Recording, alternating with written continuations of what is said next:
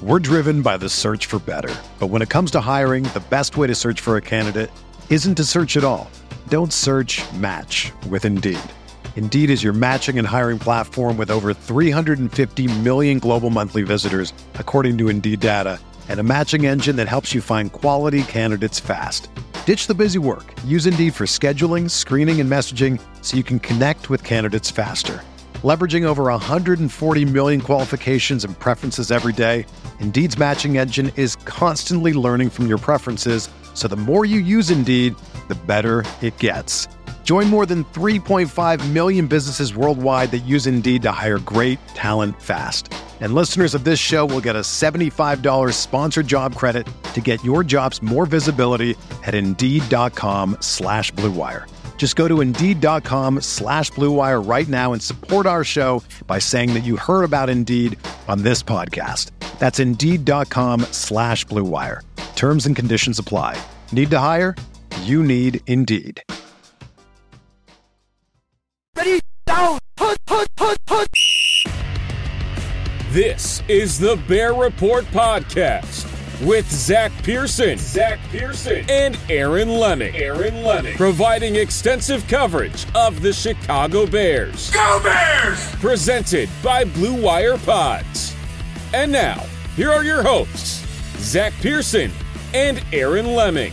What's up, Bears fans? Welcome to another edition of the Bear Report Podcast. We were recording this a day after the Chicago Bears blew a 14-point lead and fell to the Detroit Lions at Soldier Field. They are now 3-7 overall on the year.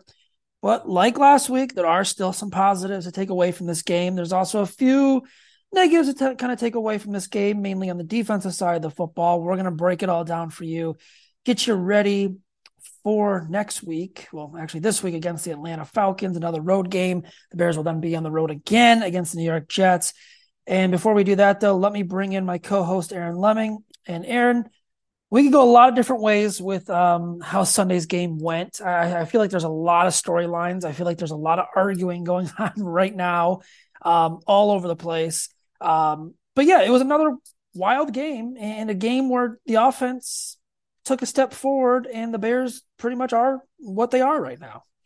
Yeah, I think that's pretty much a good way of describing it. And I'm sure you've kind of learned this over the years too, especially with as explosive as Twitter happens to be, especially on game days. Is, it's like I tweeted out yesterday, it's a thing. I understand that the Bears are rebuilding, and I understand that wins don't mean a lot right now. And frankly, losing benefits them in terms of draft capital. I'm fully aware of all of that.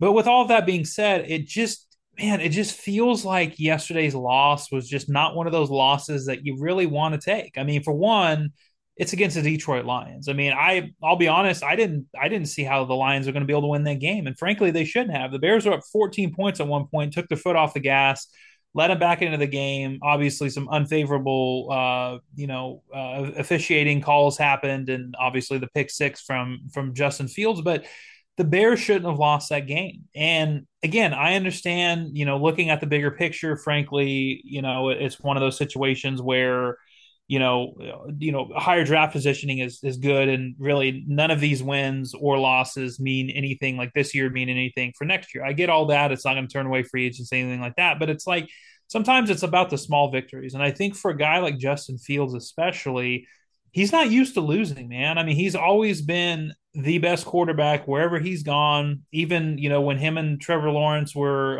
duking it out back in the 7-on-7 flag football things when he was beating Trevor Lawrence there. Even in college, if you look at his 2 years at Ohio State, I mean, even the year that he was with Georgia, they win football games. And that's the thing, is Justin Fields is not used to losing. And really, all he's known in the NFL for the most part is losing. And again, that's not to say that that things won't change. And that's not even to say that it's his fault, because it's not. Let's be honest, man. Justin Fields has been the best player on either side of the ball for the Bears. And quite frankly, I think you can argue, pretty easily that Justin Fields was the best player on the field for either Detroit or the Bears on Sunday. But it still doesn't take away from the fact that it would be nice to see them win every once in a while. And I know, it's like if you mention the offense, if you mention anything negative about the offense, it somehow becomes a direct reflection of Justin Fields. And that's just not the case. With what I said yesterday in terms of this being a rough loss, and the fact that the offense couldn't get it done. That's just the plain facts of the situation, right? I mean, that's just really what it is. It doesn't mean that Justin Fields was at fault, but it also doesn't admonish Justin Fields from, obviously you got to make some plays at some point in those final minutes. And, that goes with receivers and the offensive line as well. It's a collective thing when I say the offense, but it was amazing how many people were defensive of Justin Fields during that. And it's like, this is a rebuild, man. Like these types of things going to happen. But again, I'll maintain this. Like I understand they get better draft positioning out of it. It's really the difference between pick 6 and 15 right now in terms of like up to date draft order. But it's just still, man, it's one of those games where I don't know about you, but it didn't really sit right them losing that type of game.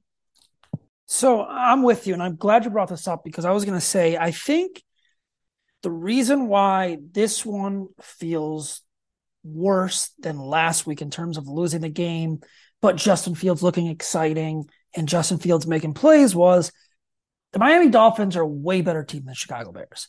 The Miami Dolphins are going to go in the AFC playoffs, and they're probably going to be the, fourth best team, maybe third best team, depending on how things fall, outside of Buffalo and Kansas City, who I think are still the two best teams despite Buffalo's struggles. The Bears are in a complete rebuild. The Lions are pretty much in a rebuild, and I would argue that they're on the same-ish level. Maybe the Lions are a level ahead right now because I think the Lions roster has better pieces than the Bears. I think the Bears have the most important piece in the quarterback. But overall, the Lions, have Aiden Hutchinson. They have St. Brown. They have Jeff Okudah. And they have, Penei Sewell. They have pieces on the offensive line. I think it's crazy because like you said, man, you go on Twitter and it's just, if you say anything about the offense struggling in the fourth quarter, anything like that, it's like pitchforks out. Do I think the offense lost from this game? No. And I don't think the offense lost in the game against Miami. I think the offense played very well.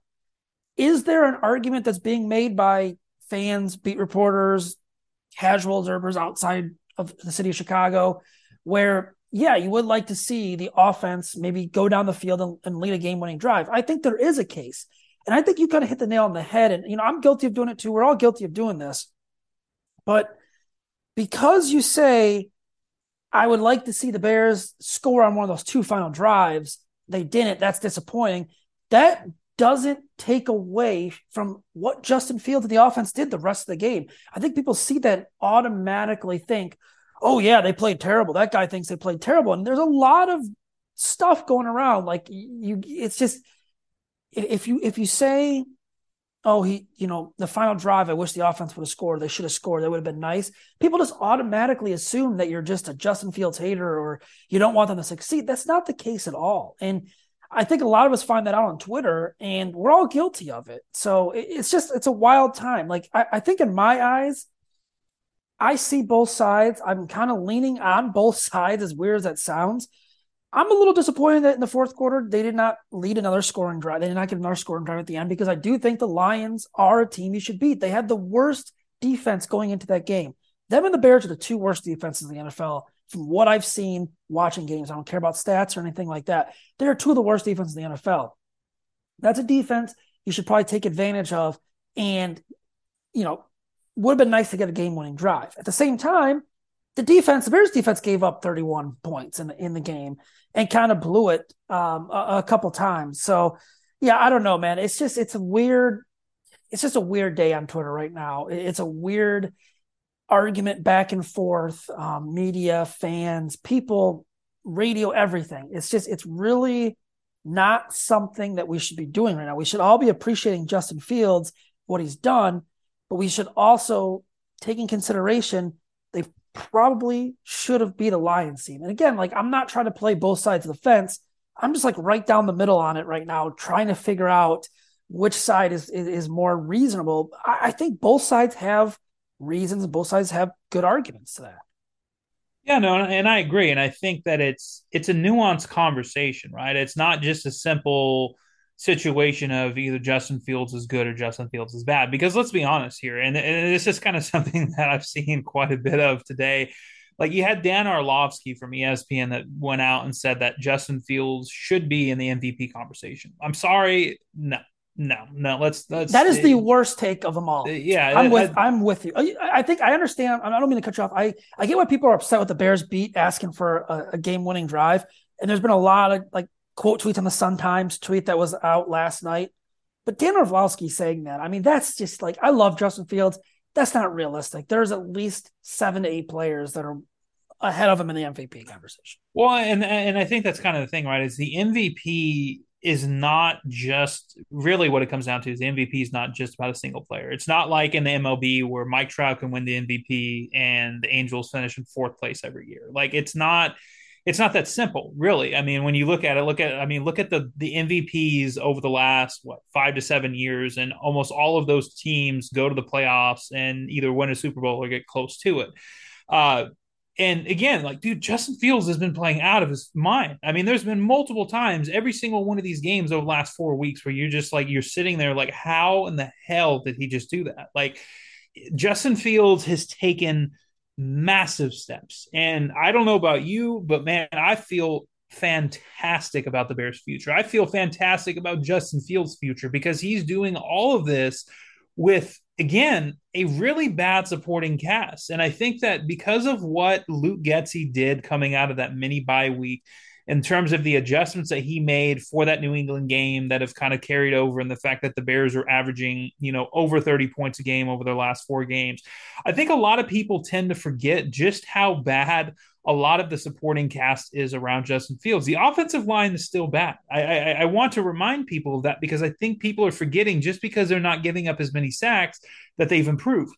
The reason that things have improved are because schematically speaking and game plan wise, things are very different, and they're shying away from the severe weaknesses on this roster. And again, Justin Fields deserves a lot of credit for that. And I think it's asinine. It's just to me, it's just as asinine to say that Justin Fields should be in the MVP race just because of what that award really is.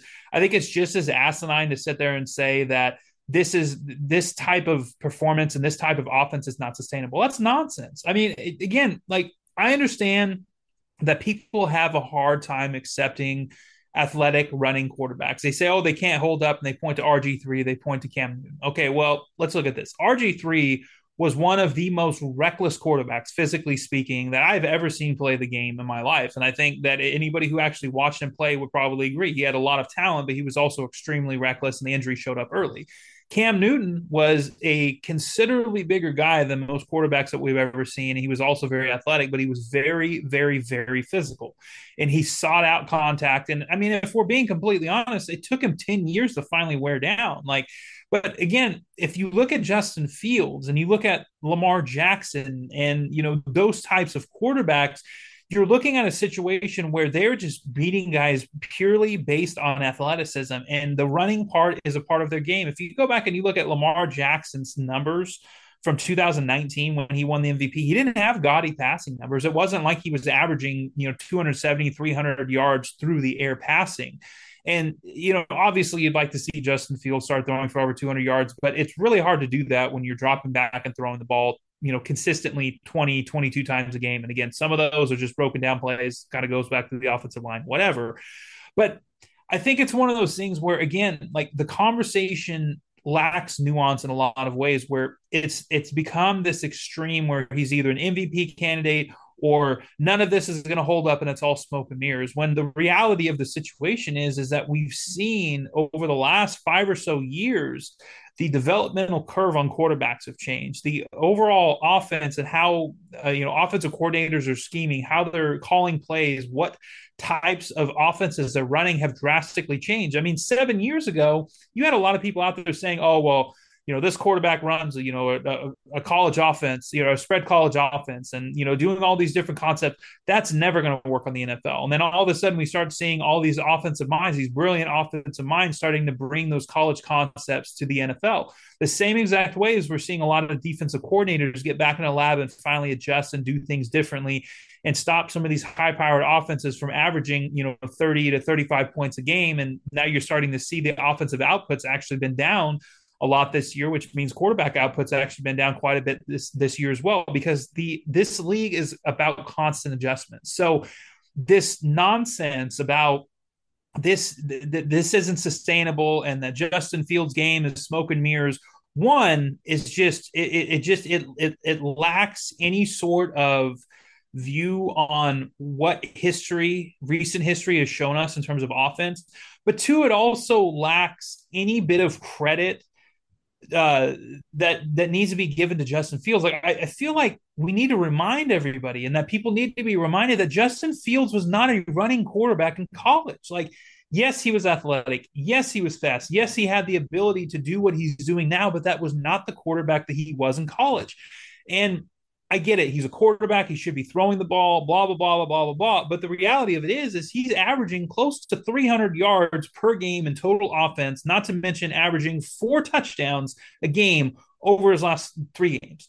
That's insane. Those are crazy, crazy good numbers. Now, if you average that out over and you're just looking at those numbers, and yeah, maybe he's in the MVP conversation if the Bears win 9 or 10 games. I agree with that. But I just think it's one of those situations where I'm not saying that Justin Fields is doing something that no quarterback has ever done. But what I am saying is that Justin Fields is carving out his own path. Does he still have, development, especially as far as a passer goes, especially a pocket passer? Absolutely. Every single young quarterback does. He's not Trevor Lawrence. He's not going to be primarily a passer with some athleticism. But at the same time, he also has a whole nother element to his game, as we've seen over the last 2 weeks, where you can just break off a 60-plus yard touchdown run. He can keep them in it. Even after he makes a mistake, he's able to come back and he's able to keep his team in the game. He's got 13 touchdowns and 3 interceptions over his last 4 games. That's insane. 13 total. Oh, sorry. I guess it'd be over his last 5 games. But either way, those numbers right there are insane. It doesn't matter if he's running the ball. It doesn't matter if he's passing the ball. The reality of it is that he is this offense. And I think that at some point in time, people need to realize, yes, Justin Fields at moments has taken hits. Here's what I'll say about that. I am much more concerned, or have been much more concerned, about the hits that he has taken in the pocket being sacked than the majority of the hits that he's taken as runner. Now, obviously, that first touchdown run, I kind of held my breath a little bit. I think most people did. But for the most part, he's been really smart running the ball, because they're all designed run, or most of them are designed runs to keep him out of harm's way, to basically pick up a quick, 10, 15, 20 yards down the sideline and get out without being touched. So again, we're at that point. And again, I'm not complaining, because let's be honest, man. If you'd have told me that this was going to be the conversation and this was going to be the feeling where you had Dan Orlovsky completely, and I'm not blaming him. I'm just put it out there right now. I'm not blaming him for this, whatever.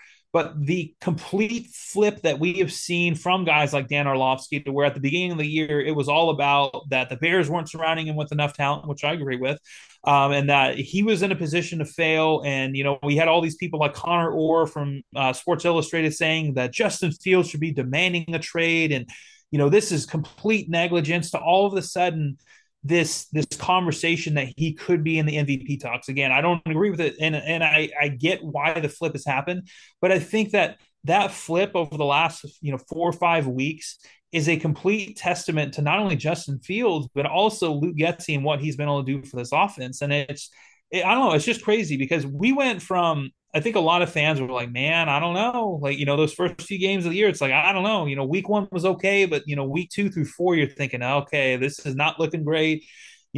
Maybe if this ends really badly and Justin Fields doesn't show he's the guy, the Bears are they'll have a top 5 pick. Maybe they can pick one of these quarterbacks. So all of a sudden, sitting here thinking, okay, the Bears have got the quarterback of the future. Now, how high is the ceiling? And I think that's where we're at right now, where, yeah, they're going to lose a lot of games. I mean, that's just what it is. They're in the rebuild. The nice thing is the offseason is going to be fruitful with plenty of upgrades, both offensively and defensively. But it's just crazy to me how, I don't know about you, but this is the most excited that I've been to watch the Bears, even though I'm expecting them to lose most of these games. This is the most exciting time that I've had watching the Bears, and I don't know how long. And it's because of one guy and one guy only. That's Justin Fields. We're driven by the search for better. But when it comes to hiring, the best way to search for a candidate isn't to search at all. Don't search, match with Indeed. Indeed is your matching and hiring platform with over 350 million global monthly visitors, according to Indeed data, and a matching engine that helps you find quality candidates fast. Ditch the busy work. Use Indeed for scheduling, screening, and messaging so you can connect with candidates faster. Leveraging over 140 million qualifications and preferences every day, Indeed's matching engine is constantly learning from your preferences, so the more you use Indeed, the better it gets. Join more than 3.5 million businesses worldwide that use Indeed to hire great talent fast. And listeners of this show will get a $75 sponsored job credit to get your jobs more visibility at Indeed.com/Blue Wire. Just go to Indeed.com/Blue Wire right now and support our show by saying that you heard about Indeed on this podcast. That's Indeed.com/Blue Wire. Terms and conditions apply. Need to hire? You need Indeed. There's a lot of things and a lot of layers here, to really pull back with this whole situation. I mean, going into the season, it was a rebuild, man. Look at the moves they made. I know you agree with this. The moves they made signaled a rebuild. They did nothing to boost the front seven. They struck out on Larry Ojanobi. They went and got Justin Jones, who I think has been good. But other than that, they cannot get any pressure or anything on the quarterback with their four down linemen. They have to bring blitzes. When they bring blitzes, their secondary is getting beat. And when they're not bringing blitzes, the secondary has to cover longer, and they're getting beat. So it's a full rebuild. Anyone that told you or wrote anything that said the Bears are going to be a surprise team, they're going to be one of the better teams in the NFC, they have a chance of competing, it's all horse crap, man. They never did. It was all about one thing. It was about Justin Fields' development, building this roster the way that Ryan Poles wants to build this roster. He was left with just a really shitty situation from Ryan Pace and all the dead money and having to move on from veteran players and trading players and things like that. He has to completely retool the roster. That type of stuff does not happen overnight. It takes a couple years to fix. When you have a quarterback, it accelerates it. They don't have the weapons around Justin Fields. Like we're looking at Justin Fields with the receiving core right now of Dante Pettis, EQ St. Brown, Darnell Mooney, Chase Claypool, and Byron Pringle. And there's just no weapons. Yeah, Cole Kmet's is a good tight end right now, and he's playing very well. I'm happy to see it. Khalil Herbert and David Montgomery have been okay. I mean, Herbert's probably been the better back. Outside of that, man, they just don't have it on offense. And they're evaluating the quarterback position, and the quarterback's playing fine. I mean, yeah, he's running a lot. He's going to do that. He was not a natural runner at Ohio State, like you said. He was more of a prolific passer at Ohio State, like one of the better passers in the country when he was in college. He's having to do what he has to do, make plays, keep plays alive, make these fantastic plays because the talent around him is just not there. It's awful. It's among the worst assembled talent in the NFL right now for skill position players on offense. And when you're trying to look at this, yeah, you do want to build a winning culture. You want to win some games. You should beat the Detroit Lions. That stuff matters. However, I don't think yesterday's loss got them any further from where they want to get to. And if they won, I don't think it got them any close. If they would have won, I don't think it would have got them any closer to where they wanted to get to. I just think this whole thing of the winning culture, it just all goes back to losing to a team that you should have beat. And again, I understand both sides of it. It's just a weird place to be at right now. One thing I do want to talk about that I think is a good point that you have touched on Twitter, and I'm looking at this here, and Adam Hogue, I believe, tweeted this, that when looking at this offense yesterday and the wide receivers, okay, you had Chase Claypool was active, and he was out there. You had N'Keal Harry, who was not active, a healthy scratch. Velus Jones, a rookie, a healthy scratch. The Bears spent a second-round pick on Chase Claypool. They spent a third-round pick on Velus Jones Jr., and they spent a seventh-round pick on N'Keal Harry. And yesterday, they combined for one catch, 8 yards, and just 19 snaps. And the one catch was actually one of those plays where you kind of flip it to the receiver, and it's the easy completion that we're kind of seeing across the NFL right now that are more of pitches.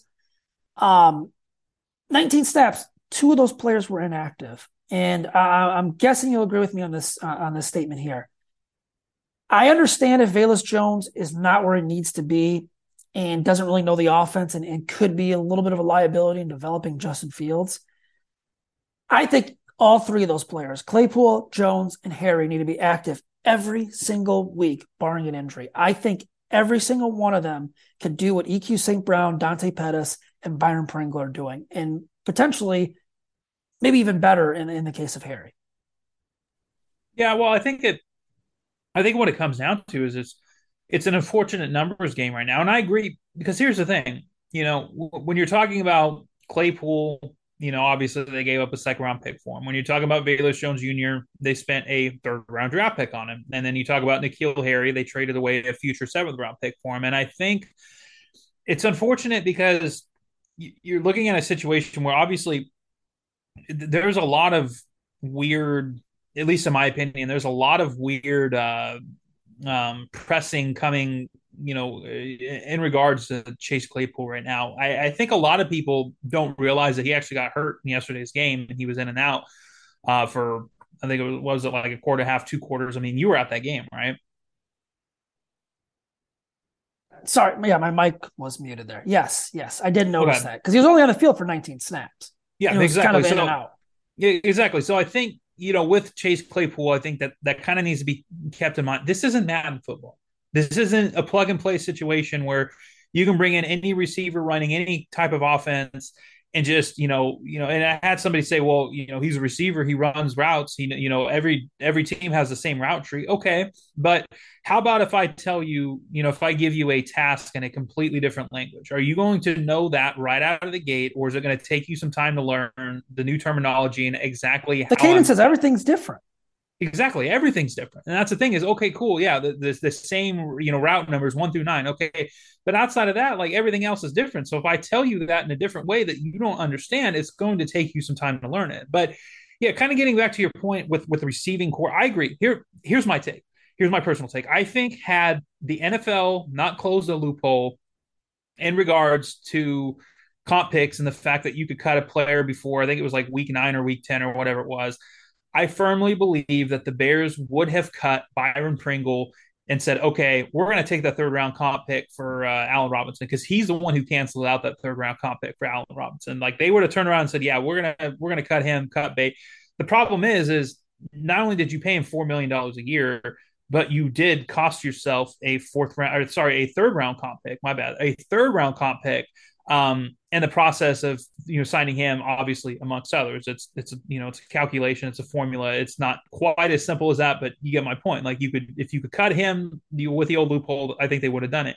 Now I think that they face a tough situation because yes, N'Keal Harry is one of those guys who's probably better as a bigger slot. Obviously doesn't have a lot of burst, not a great amount of athleticism or overall speed, but I do like what he brings to the offense, even if it's for 2 or 3 catches a game.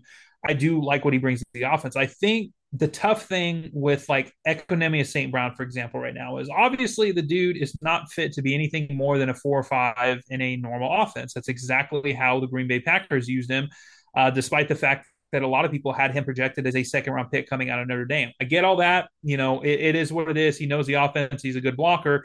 And then with Dante Pettis, you got a situation where, frankly, he's a really good route runner. And I think the main reason why he's been active or even on the roster still is the fact that he brings special teams value. And I think that that's where it kind of rules out a guy like Velus Jones Jr. And I think where he really screwed himself on those punt returns. And I'll be honest, I think just based on pure usage before Claypool and while Byron Pringle was hurt and all that stuff, I don't think that Velus Jones Jr. is grasping the offense quite as well as they had hoped. And again, I get it. All the jokes. He's 25 years old. He's still a rookie. It doesn't matter how long, how old he is or how long he was at college for.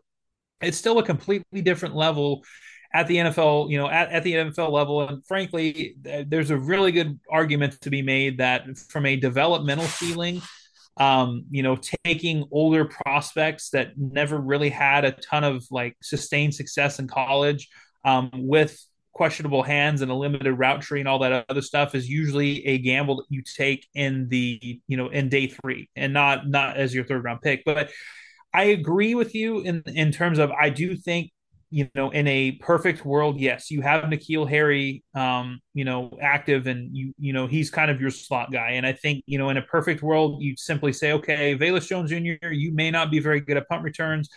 We're going to go ahead and give you another shot. We're going to try to figure this thing out because ultimately, all these receivers that we just mentioned, they have 4 receivers that are going to be free agents at the end of the year. N'Keal Harry, who they gave up a future 7th round pick for, Byron Pringle, EQ St. Brown, and Dante Pettis.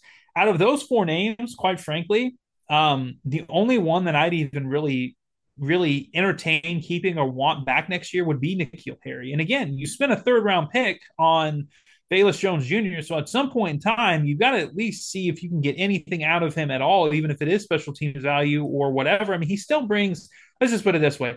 His jet sweep ability is still a hell of a lot better than watching EQ St. Brown do it or Dante Pettis at this point in time. So yeah, I think I agree with you. In a perfect world, I do think that they should be active. I think the situation that they've kind of backed themselves into, especially with the Claypool move, is the fact that Claypool is going to be starting on the outside. Darnell Mooney is going to be starting on the outside. And then all of a sudden in the slot, you spent $4 million and cost yourself a comp pick with Byron Pringle. So you might as well see what you got over these next few games. Because, I mean, here's the reality, right? Over these next 7 games, if he produces and he becomes a receiver that you signed him to be, he's going to be really cheap to bring back. You got your slot receiver next year. If he doesn't work out, it is what it is. But unfortunately, it's a numbers game and it's a tough situation, especially when it comes down to Velus Jones Jr. I'm going to be very interested to see because, I mean, here's the thing. I mean, with N'Keal Harry, yes, he doesn't know the offense like EQ St. Brown does, but I would say that he's just as good of a blocker. And frankly, he's got a much higher ceiling as a receiver. But it's just tough, man, because we can talk about who can be active and who you want to be active and who you don't. But if you're throwing the ball 20 to 22 times, 20 to 22 times a game, it didn't really much matter how many receivers you have out there because realistically, if Chase Claypool was still the 3rd leading targeted receiver, at least the numbers that I saw. So it's one of those situations where it's like, if you've got Cole Kmet, who's obviously a focal point of the offense, if you got running backs who can catch and at least make plays from time to time, you got Darnell Mooney, you got Chase Claypool. If you're only throwing the ball 22 times a game, I mean, how much other opportunity does that leave that 3rd receiver? And I think that that's kind of the question moving forward is where do you want to put that value and how does that value stack up with knowing that these guys are going to do the right things with, EQ St. Brown and Dante Pettis versus some of the upside and development that you need to see from a guy like Velus Jones Jr. or even N'Keal Harry. I don't know. It's a tough situation. And like I said, in a perfect world, I would agree with you. But I also think that it's a difficult position to be in, especially, and I think Byron Pringle is what makes it so difficult. And I think that there's also, in my personal opinion, I think that there's a reason that they waited until the very end of that window to activate him because I think they were kind of hoping things would work themselves out and they'd have a clear point moving forward. And frankly, they don't. They just have a lot of the same receivers.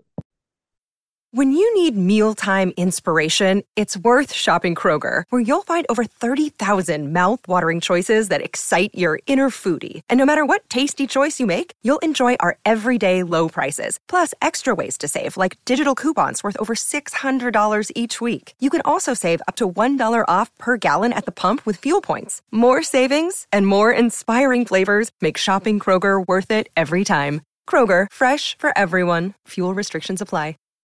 Yeah, I mean, it's just what happens when you try to patch a position with low signings like that. And, it's tough because you want to see Justin Fields develop. You want to see him grow. At the same time, you have to evaluate the roster. And I would just like to see, let's see Harry out there. Let's see Velus out there. And you're right about Claypool. I do think it's going to take him some time. It's not going to be where he's out there 70-80% of the offensive snaps yet. It's going to take some time for him to kind of learn this offense and be that possession wide receiver that the Bears were hoping for. Speaking of moving forward, we have to kind of get into our game this week against the Atlanta Falcons. Before we do that, though, we need to tell our listeners about OddsTrader. OddsTrader is the best site to compare all odds from all major sports books across the web. You can also compare different sign-up codes and promotions to get the best deal for your deposit from all the major sports books as well.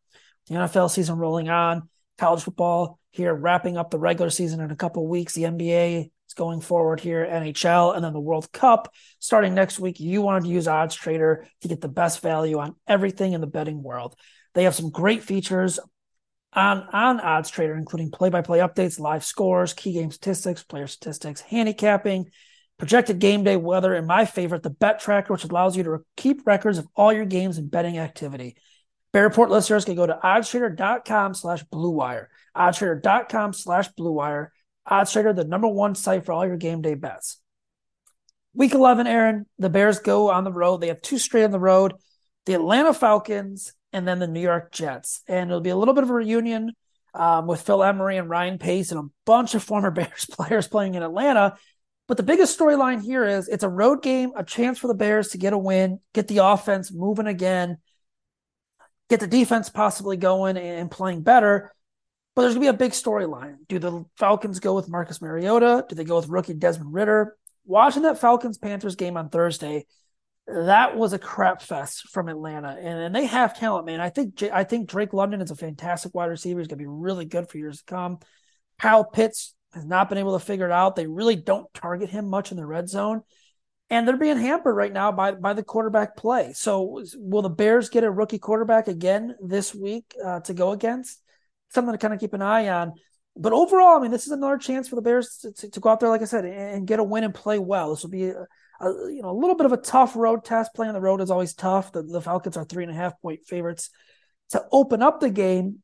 But I want to see this defense, especially this front seven, play a lot better. I want to see them get pressure on the quarterback.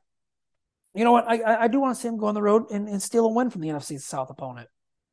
Well, I think this is another winnable game for them. I mean, I think these next, really 3, because I mean, I know Green Bay won, and we'll have to see what happens over the next few weeks. I know people are kind of thinking maybe they're back live, but I think these next 3 games are much like the Detroit game. They're winnable games, man. Like if the Bears get a few breaks, like they could just as easily be 6-4 right now as they are 3-7. Like as crazy as that is to say, like, if they clean up a few things, even like take the talent out of it, like the Bears could easily be 6-4 right now if a few different things break their way. And I know a lot of teams can say that, whatever, not the point. But yeah, I think when you look at Atlanta, a few things stand out to me. I think the one thing to note, at least according to Arthur Smith as of today, there is no quarterback controversy.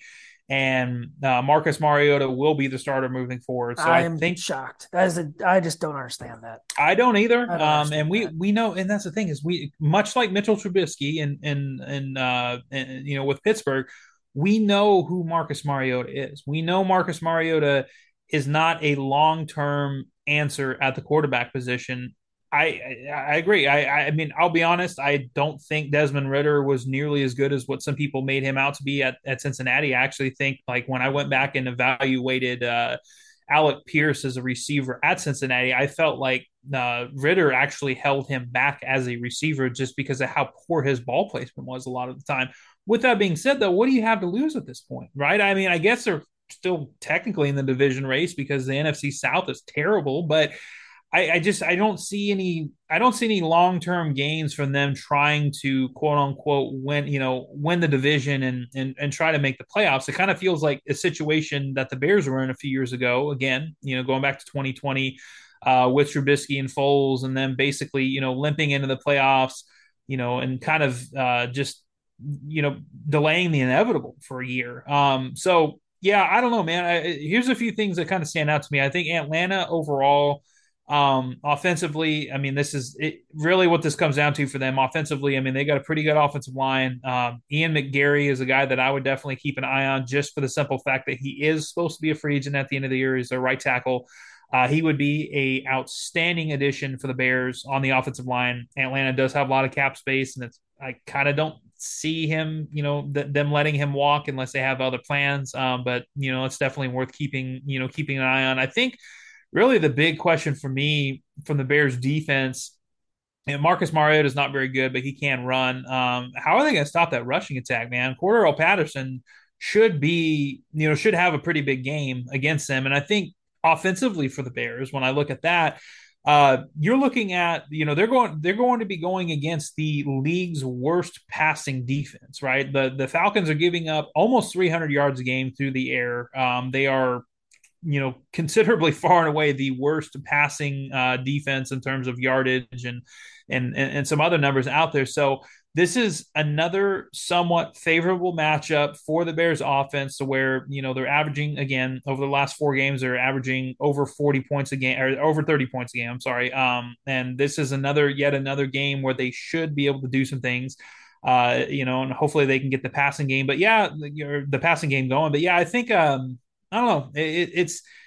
It's a winnable game. The Falcons have been just about as inconsistent as the Bears have been, but again, man, with the team that we've seen from the Bears, it seems like even when you think they're starting to figure things out, it's like, as we saw, man, in a moment's notice, a 14-point lead, late in the fourth quarter or late in the third quarter can turn into a 1-point loss in a hurry, regardless of who they're playing. So we'll have to see what happens. But I mean, kind of going back to it, like, win, lose, or draw, it doesn't really much matter to me because it's just exciting to be able to watch this offense. Hopefully Claypool will be healthier. Hopefully they can get the passing offense going. It'd be nice to start seeing Fields consistently throw the ball 30 times a game or so, and kind of, up those numbers a little bit, up, just the overall passing attack, and kind of see what you have in Chase Claypool. See if, Cole Kmet can continue to make that next step. See if Darnell Mooney can finally have that first 100-yard game of the season, and just kind of see what else is around offensively. I think this is definitely one of those games, again, where they should have a pretty good shot of being able to, break that 30-point plateau again. Yeah, and it will be the fifth straight if they get over 29 points. I think they've had that streak of losing. Has it been 4 straight over 29 points? Is that right, or is it 3 straight? Yeah, it's 4 straight. Yep, 4 straight. Yep. So we'll see. I mean, yeah, this is another opportunity for them to go out there, kind of gel as an offense. And that's what I want to see. Maybe see the defense play a little better. And we'll kind of have to keep an eye on these injuries, because I thought yesterday, man, losing Tevin Jenkins was a big loss. I think he's a guy that solidifies your interior. He's your best offensive lineman. And we saw Michael Schofield out there. He wasn't terrible by any means, but it kind of felt like Detroit was getting pressure at the right times, especially in that fourth quarter up the middle, forcing Justin Fields to scramble a little more. And then we'll look in the secondary. Will Kindle Vildor be able to play? It was clear Jalen Johnson was being bothered by that oblique injury he had yesterday. Even came out the game for a couple series, had the coat on the sideline. So let's see if the Bears could get healthy. Let's see if they can go on the road, maybe win 2 games here, or at least win this one, start with this one, kind of build up some momentum. But yeah, I mean, you talk about the draft position, and right now, as we're recording this on Monday, the Bears are 6th in the NFL in terms of 2023 NFL draft order. They're 3-7, and the thing that's really holding them back, because you look, Carolina's 3-7, New Orleans, whose pick will go to Philly's 3-7, Jacksonville's 3-7, and the Bears are 3-7. Then you got Denver, the Rams, Cleveland, who are all, their picks are going elsewhere. They're 3-6, along with Pittsburgh and Detroit. The Bears' strength of schedule is 0.574, which is the highest of any of those teams right now. And it's actually the highest pretty much in the top 13. Only Green Bay at 0.583 is higher than them, really, in the top 18 here. And I'm kind of scrolling down the order. Yeah, only Green Bay's strength of schedule is higher than Chicago's right now in all of the drafts. So that's something to keep an eye on. And this is a game, where if you do lose, you're going to fall back in a draft position, but they're going to need some more teams to lose as well to keep falling back. But if you win, it could be a little bit of a boost here, a little boost of morale for your team moving forward. I just want to start seeing them play better as a whole. We know what we got in Justin Fields. You kind of know what you got in some pieces on the offense, but there's other pieces that could play better. There's a defense that could play a lot better. Special teams, has kind of stumbled a bit here in the past couple of weeks. Overall, they've been good, but kind of playing a well-rounded game, a complete game is something you kind of want to see here in this rebuild. So I guess to wrap things up, Aaron, as we always do, let's give our X factor and predictions. I went first last week, I believe, so I'll let you go first on this one. Yeah, I think as far as prediction goes, I feel like the Bears are better off when I take them to lose. So that's exactly what I'm going to do. I'm going to say 34-31 Falcons. Frankly, at this point in time, man, it's impossible to trust this defense to keep any team under 30 points, right? I mean, it just is what it is. I think the offense is going to do well again. which kind of plays into my X factor, because I think ultimately the X factor for this game is I think that the Bears need to make a concerted effort to get the passing game going. Now, I understand, Luke Getsy likes to keep things balanced, and quite frankly, I mean, not even really balanced. Like, he just likes to run the ball a lot, and it's been working for them. They're a run-first team. I totally get that. But I'd like to see him start getting Fields out of the pocket a little bit more. I'd like to see them kind of use the run game to their advantage in the pass game. Because again, man, the Falcons are giving up, I think it's like it's either 275 or 285 passing yards per game. This is a type of game where I'd really like to see, just really mainly for the fact that I'm so sick of hearing people, well, how is Justin Fields really improving if he's not even throwing for 200 yards a game? Like, I would really like to see Justin Fields have that first 300-yard performance. Like, I think that this is the type of defense to do it against. But I guess we'll just see. It's one of those. I think we're going to see a lot of the same type of games for the most part. Obviously, they're going to be playing some better defenses down the stretch than what we're seeing right now. But I think that this is the kind of that last game for a little bit where this is not going to be a good defense, and the Bears should be able to score a lot of points. But I do think in order for them to win the game, even if they have the lead late and be able to hold on to the lead, is to, find a consistent passing offense, make it a priority, and have Justin Fields throw the ball over 30 times. Yeah, I'm with you. This is another game I think the Bears are going to lose. I hope they prove me wrong, but like you said, man, it's got tough, and I've found that if I, it's hard to trust them right now. So picking against them is probably the best case scenario in terms of the picks. I do think it's going to be a close game. I think the Bears it's going to be something like 27-24 Atlanta, maybe 30-27 Atlanta. I think the Bears will be able to move the football. Like you said, it's just hard to trust this defense, man. It's really hard to trust this defense. And for, how bad Kyle Pitts has struggled at times on the offense, whether it's his fault or them not giving him the ball, who's going to cover him on this defense? Are they going to put Jaquan Brisker on him all game? Will we see Kyler Gordon on him? Who's going to cover Kyle Pitts? Because I think he's going to be a big mismatch. And maybe this is his breakout year or breakout game for Atlanta. My X factor, I'm going to say, I'm just going to harp on it again, man. That defensive line, that front seven. Jack Sanborn got 2 sacks, should have had an interception in the game. He's played well. I thought Nicholas Morrow's played well for the most part. But, man, that front four with those defensive linemen, outside Justin Jones, they got to find someone to get to the quarterback. Like, they're just not getting it done right now, pretty much all season long. So I'm going to say that the pressure on the quarterback, the front seven, blitzes, sacks, getting to looks like Marcus Mariota. So, yeah, I'll go with that as my X factor. Aaron, where can everyone follow you on Twitter at, and where can everyone read your work? Yep, you can find me at Aaron Lemming NFL on Twitter, and you can read my work at thebearreport.com. Awesome. And you can follow the Bear Report on Twitter at just Bear Report. You can follow me on Twitter at Zach, ZACK_Pearson.